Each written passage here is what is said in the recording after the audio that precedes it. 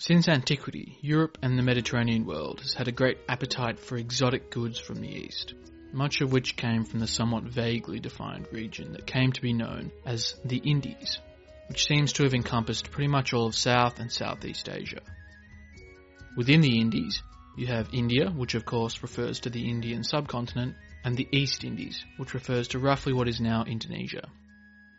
And these exotic goods from the East that were so highly sought after included silks from China, pearls and other gemstones, cotton, sugar, Chinese porcelain, dyes such as indigo.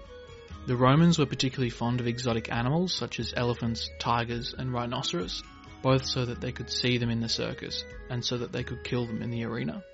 But the most prized luxury goods of all were without doubt the spices.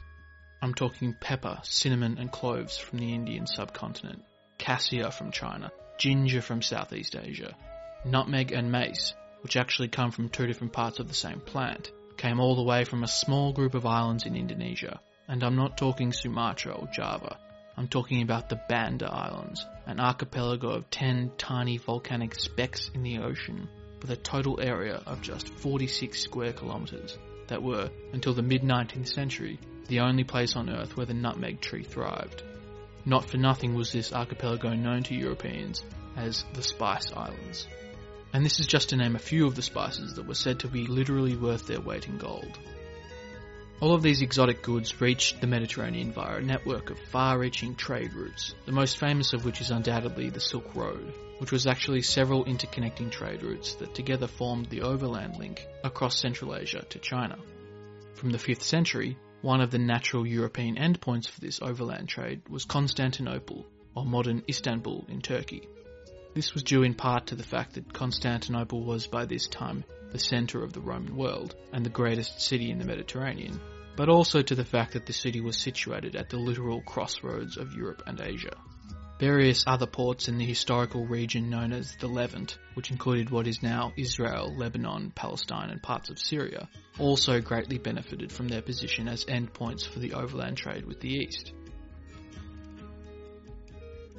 However, just as goods could reach the West overland, they could also do so by sea. What is sometimes known as the Maritime Silk Road connected the Mediterranean world to Asia by way of India, the Red Sea and Egypt. Now, by the 14th century, Christian trade in the Mediterranean was dominated by the various Italian maritime republics, foremost among whom was Venice and Genoa. Goods from Asia would arrive in Constantinople, the Levant and Egypt, and the Italians would then transport them to their respective cities in Italy, where they would then be carried overland into Central and Western Europe and beyond.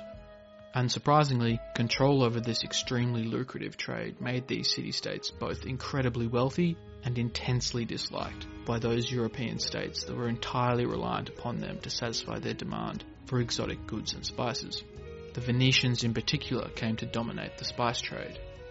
Spain, and more pertinently for this story, Portugal, were particularly keen to find an alternative means of accessing the spice trade, and by the 15th century, these two rivals had been pushing each other in a contest to extend their influence down the west coast of Africa. In the middle of the 15th century, this contest was given fresh urgency by events in the eastern Mediterranean.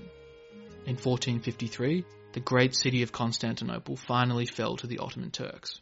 This represented not only the final death of the Roman Empire, but also triggered a chain of events that would usher in the dawn of a new period in the history of the world. This was because once they captured Constantinople, the Ottomans effectively severed one of the major overland routes to Asia. Though the spice trade was not cut off altogether, as the other Levantine ports and the maritime trade routes through the Red Sea were still open, the volume was significantly reduced, and what had been expensive before became affordable for only the very wealthiest of European society. As a result, suddenly the race to find a sea route to the Indies began in earnest. Now, by far the most famous of these efforts is without any trace of doubt the 1492 Spanish expedition that was captained by a little-known Genoese sailor by the name of Cristoforo Colombo, known to history as Christopher Columbus, who proposed to reach the Indies by sailing directly west across the Atlantic. Of course, there was just one problem. There were a couple of continents in the way. On a side note, Columbus's initial belief that he had indeed reached the Indies is the reason the indigenous peoples of the Americas were initially referred to as Indians. However, While Spain's eyes were focused westwards across the Atlantic, Portugal instead looked to the south, searching for a way to navigate around Africa to reach Asia from the west.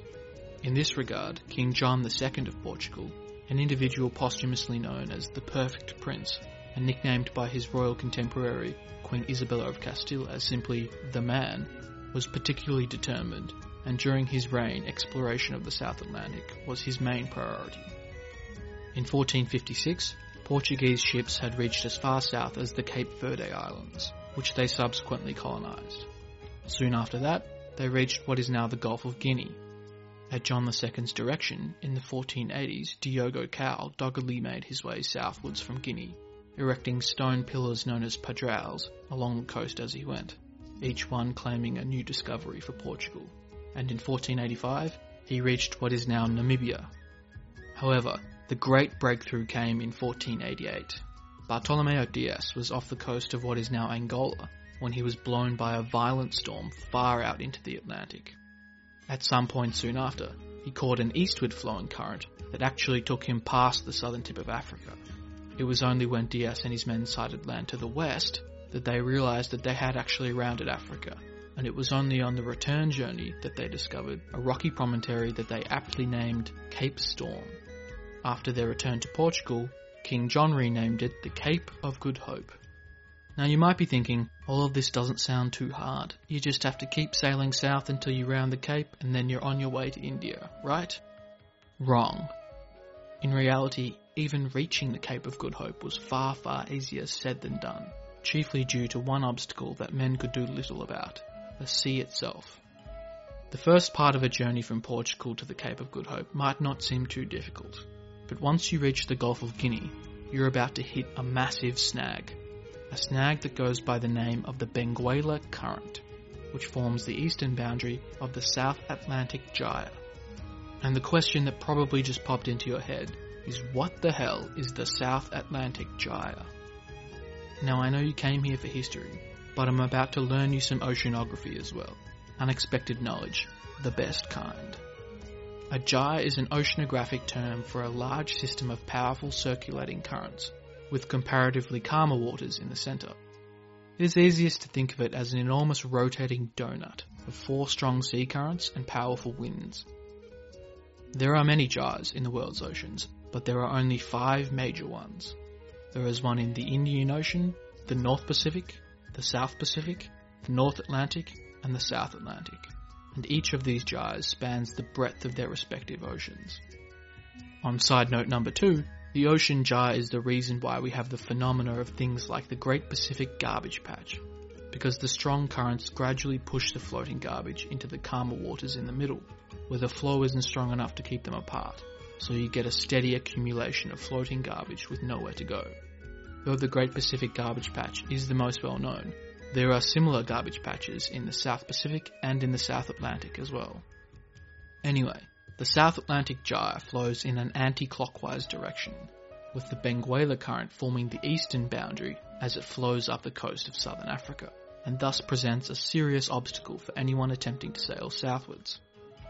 By the 1480s, the Portuguese actually already had extensive experience dealing with the North Atlantic Gyre. Flowing in a clockwise direction, the North Atlantic Gyre makes life easy when making a trip from Portugal to the Gulf of Guinea, as its eastern border, the Canary Current, flows swiftly down the coast of West Africa. However, the current that made life easy on the way down also makes life extremely difficult on the homeward journey, as anyone attempting to sail northwards is doing so against some of the most powerful currents in the world. To overcome this seemingly insurmountable obstacle, the Portuguese developed an ingenious navigational technique known as the Volta do Mar, which literally translates as turn of the sea. This involved sailing from Cape Verde somewhat counterintuitively in a north-northwesterly direction, all the way to the Azores Islands in the North Atlantic Gyre, more than 1,600 kilometres or 1,000 miles west of Lisbon. From there, ships could catch the eastward flowing Portugal current back to the Iberian Peninsula. It was Bartolomeo Dias who realised that the technique developed for the North Atlantic might also be used in the south. He concluded that in order to reach the Cape in an efficient manner, one had to perform a Volta do Mar and sail far out into the South Atlantic from Cape Verde, and then swing eastwards to catch the South Atlantic current, all the way past the southern tip of Africa, thereby bypassing the troublesome Benguela current.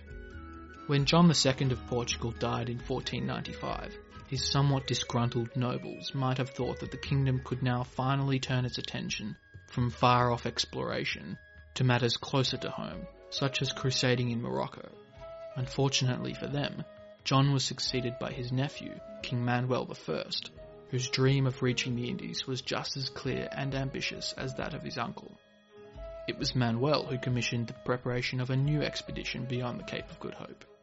Though he would not command it, Bartolomeu Dias was brought in to advise on every aspect of the expedition, from the design of the new ships to the navigational methods that were going to be used.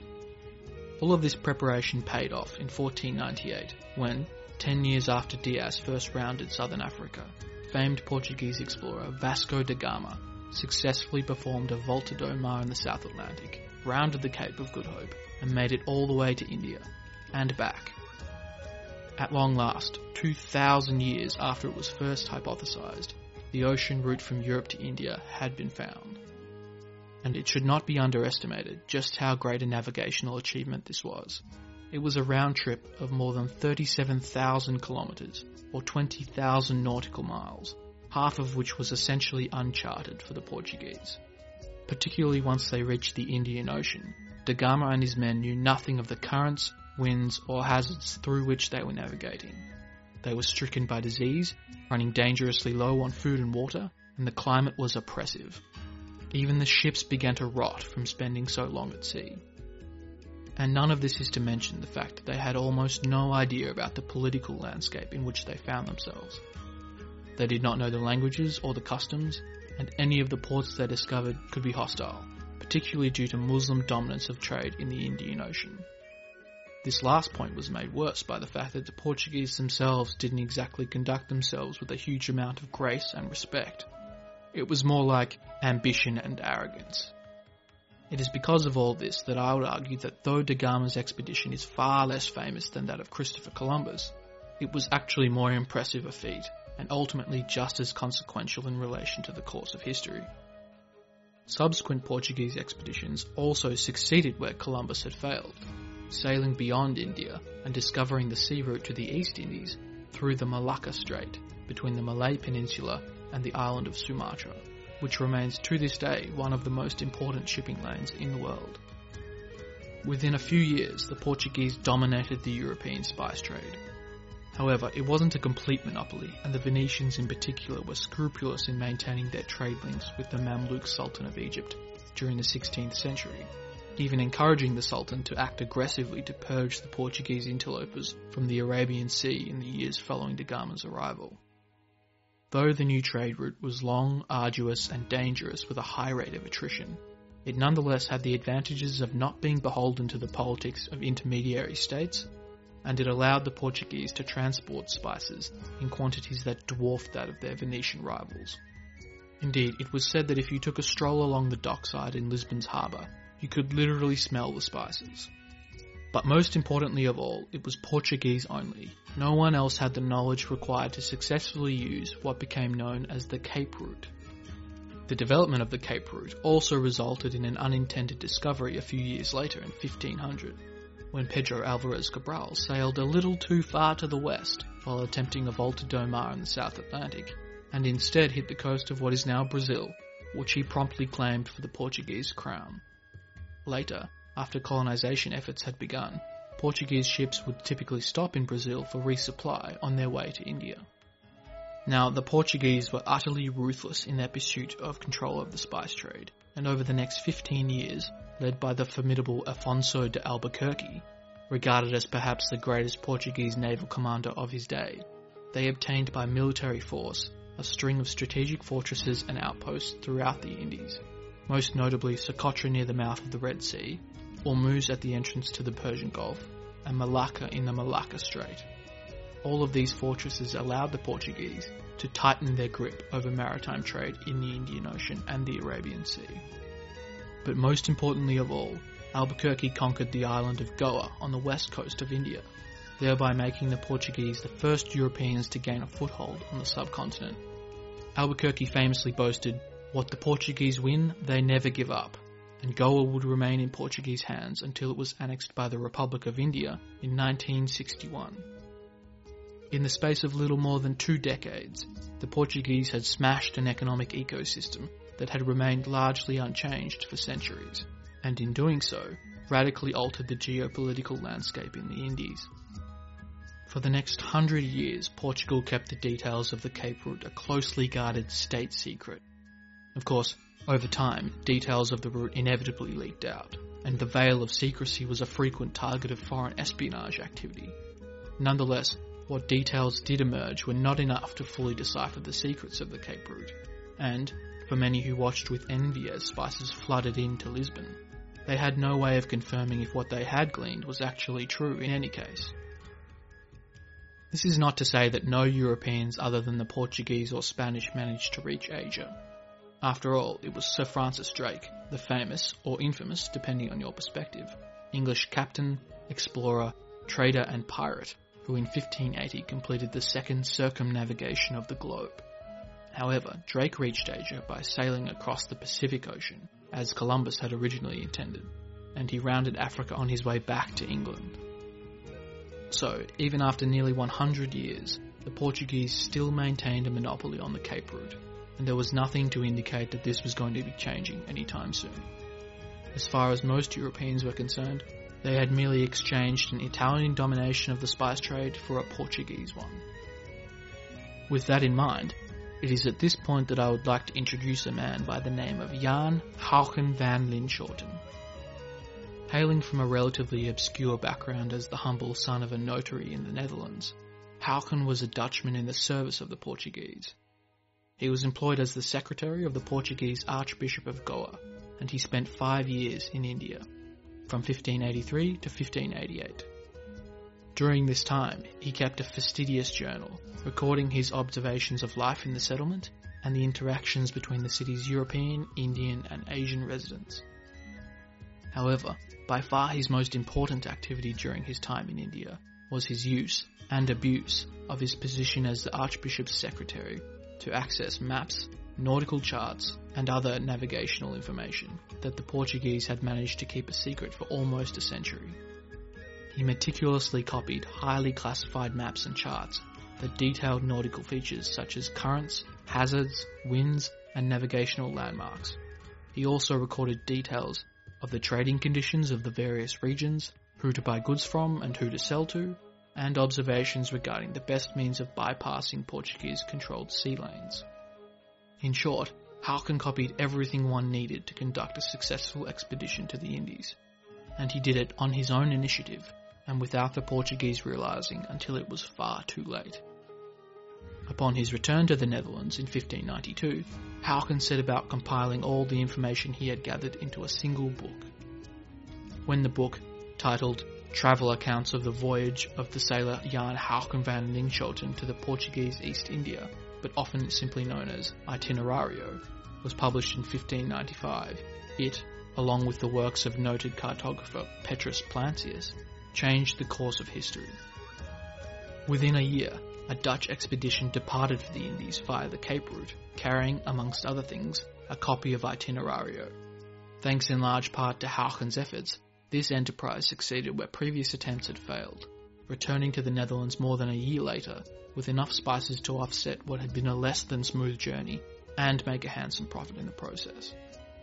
Of course, further expeditions quickly followed, and the genie was well and truly out of the bottle. And it was not just the Dutch who now sought to cut in on the spice trade. The translation of Hauken's book and additional information gleaned from Dutch experiences led to the departure of an English fleet to the east in 1600. However, this particular expedition was not just another run-of-the-mill private enterprise.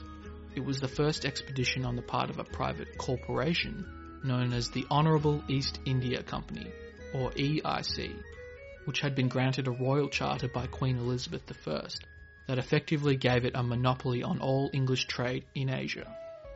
This meant that it was actually illegal for an Englishman to trade in the Indies if he was not employed by the EIC. 2 years later, the Dutch followed the English example and established the Dutch East India Company, or VOC. Other countries, such as France and Sweden, would eventually establish their own East India companies, but it was the EIC and the VOC that would effectively challenge the Portuguese. For their part, it soon became apparent that the Portuguese were unable to keep up with these new interlopers. While their trade with the Indies was a crown monopoly, overseen by the Royal Casa de India, the Dutch and English were nationally chartered but ultimately private enterprises. They were funded by stock investment and essentially harnessed the growing financial might of a burgeoning merchant class.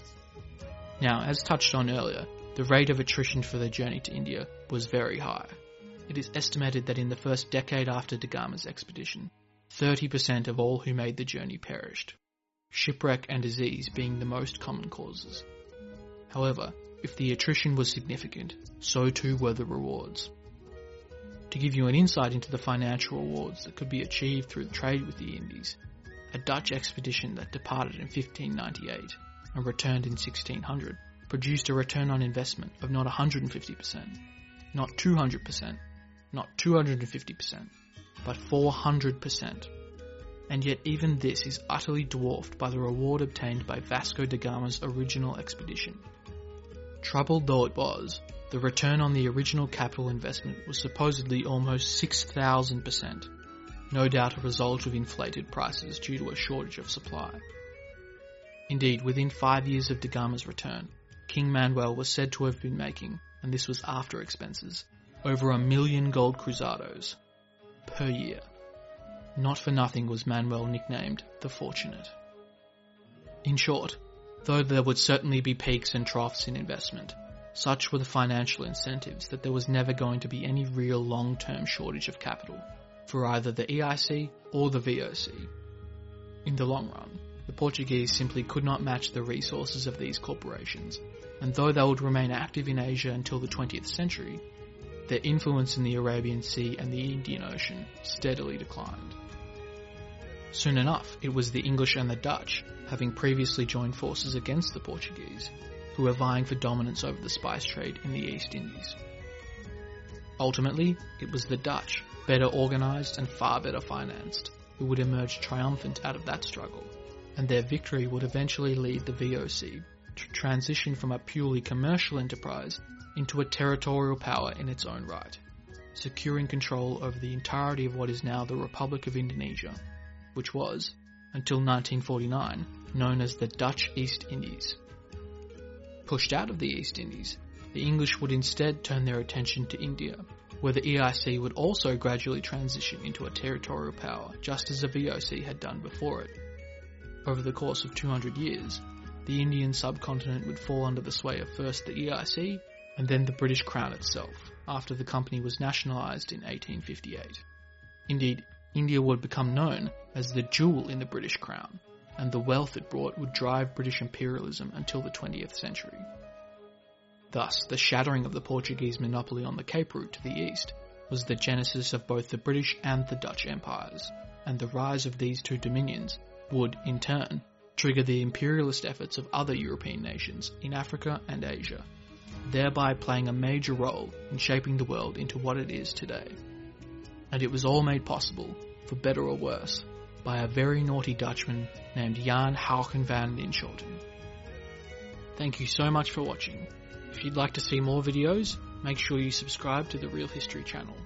Alternatively, if you simply can't wait, you can head over to the Real History website for more articles covering a broad range of history topics. The link is in the description. I would also like to thank my patrons, whose support has been invaluable in getting this project off the ground. If you would also like to support Real History, you can head over to the Real History Patreon page via the link in the description. Once again, thank you for watching, and I'll see you next time.